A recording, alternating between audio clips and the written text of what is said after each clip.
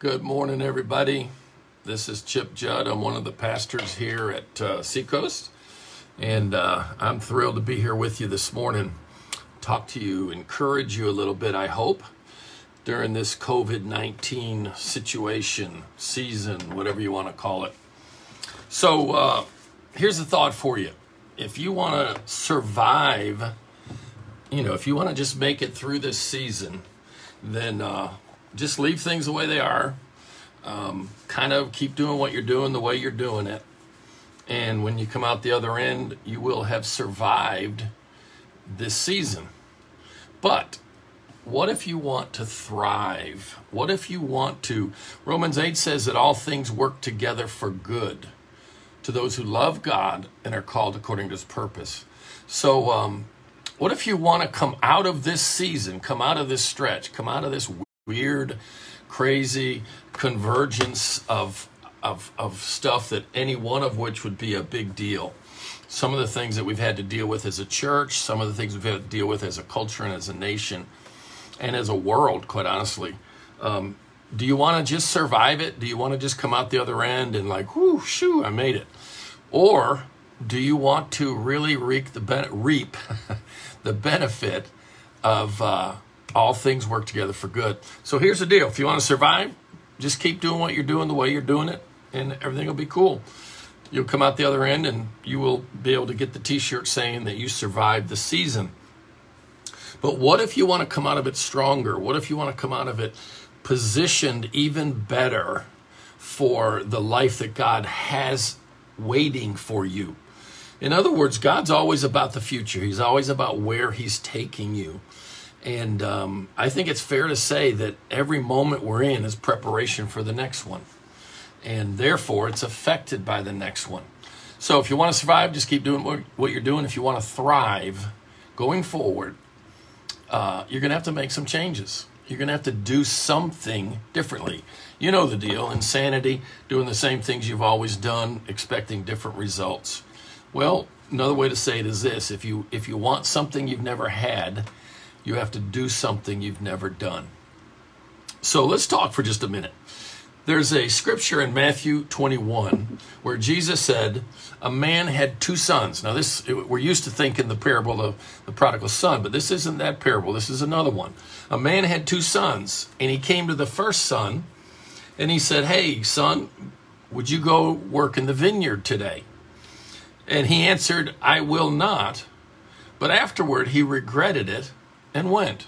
So he said no, changed his mind and went. The man came to the second son and said the same thing.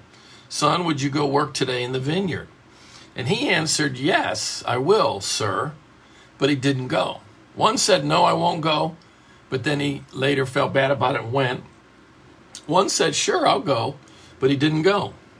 And then Jesus in verse 31 answers this silly question. Which of the two did the will of his father? Which of the two did the will of his father?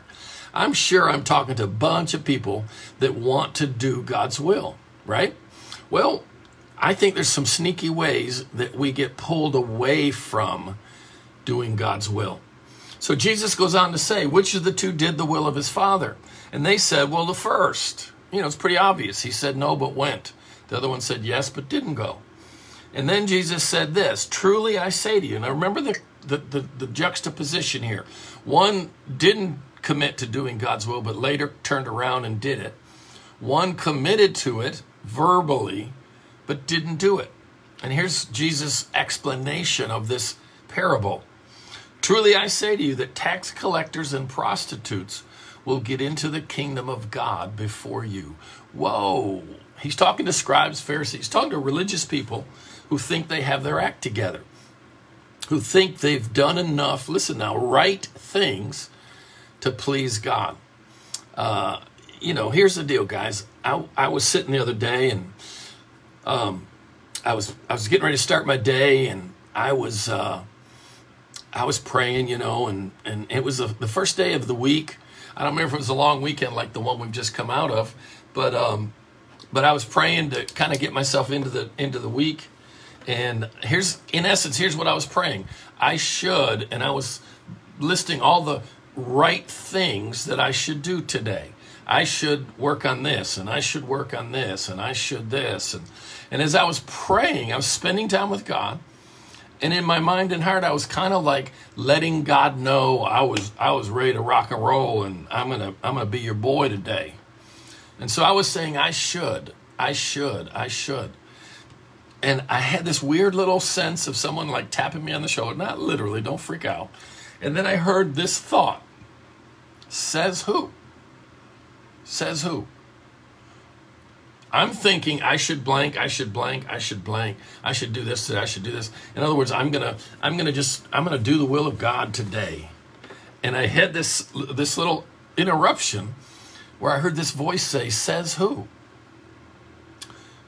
And I knew it was God. And I just stopped and I was like, what are you trying to say to me?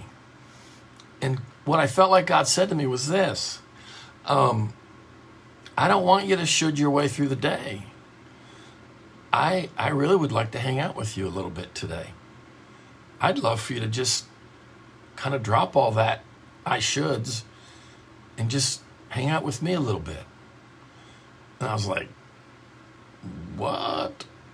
You're not all uptight about what I get done today or what I don't get done today, and oh my gosh, this is... And God said, hey, we'll get to that. But the most important thing to me right now is I'd like to just have a minute with you. Now, what am I trying to say to you? That parable, which of the two sons did the will of God? Well, how many of you think it'd be kind of important to think about what is the will of God? And Pastor Greg and I talked about this a couple weeks back on Morning Encouragement. And I believe it's a point that we miss, and tragically, at a very high cost, we miss this simple thought. What is the will of God? And I'm a big believer that for you to answer that, you have to answer the question, why did he create me? And we walked through this whole thing a couple of weeks ago. But here's the deal, guys. God didn't want to have kids to mow the grass and do the dishes.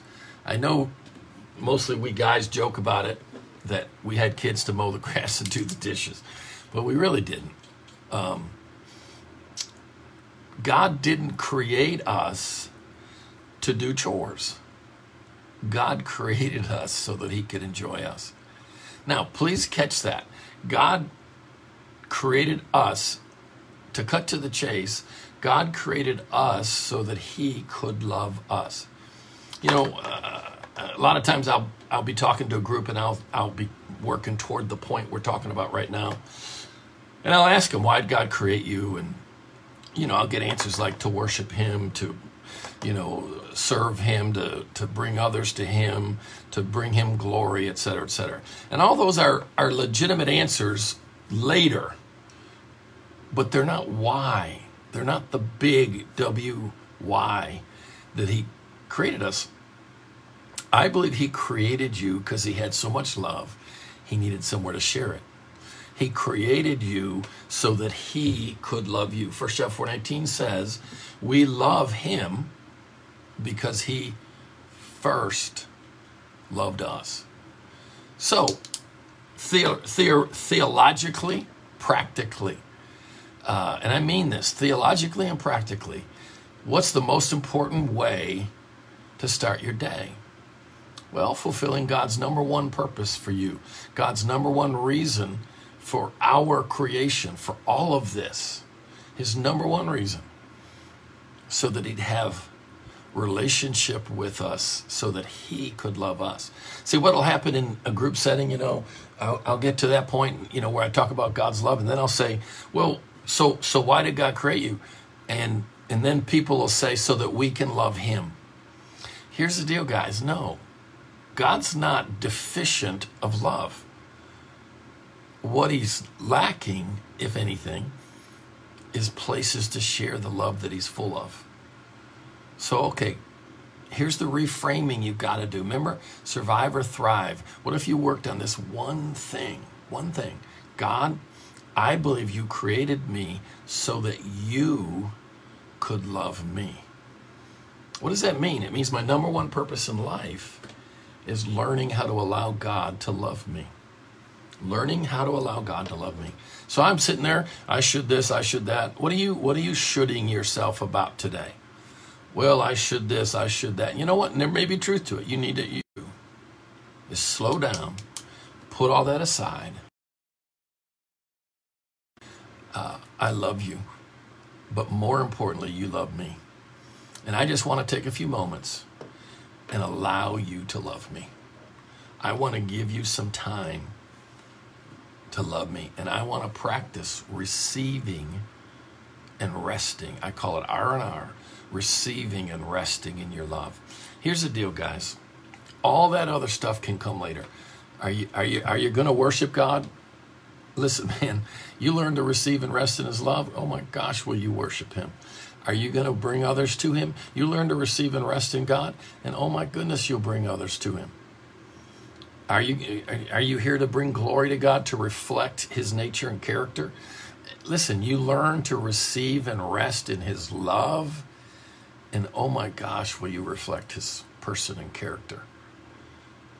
I'm telling you, you've got to get first things first. And the reason God created you was so that he could love you. And all those other things follow after. It's been great being with you this morning. I hope that's helpful. I hope it's encouraging. And love you guys. Have a great day.